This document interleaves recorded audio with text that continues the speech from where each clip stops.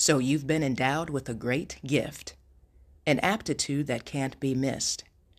In the right pasture, none can resist, yet among the envious it will be dismissed.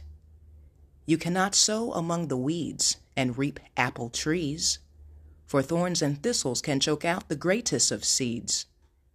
If you are contemplating why your pearls are not appreciating, stop casting them before swine, where all is depreciating. Do not question your ability, but be mindful of your soil. For what God esteems as treasure, froward men perceive as spoil. Ever wonder why great men journey to a foreign place? In familiar territory, few will resonate with your grace.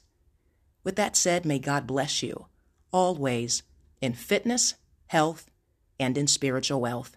I am your girl, Belle Fit.